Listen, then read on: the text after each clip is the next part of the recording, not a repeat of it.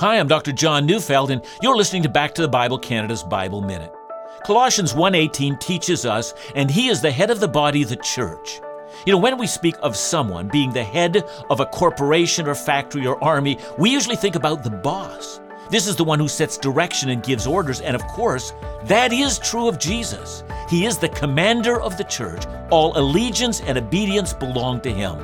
But there's also something else here. I can live without my hand. I hope not to, but if I lost a leg, an arm, my life would continue. But you can't live without a head.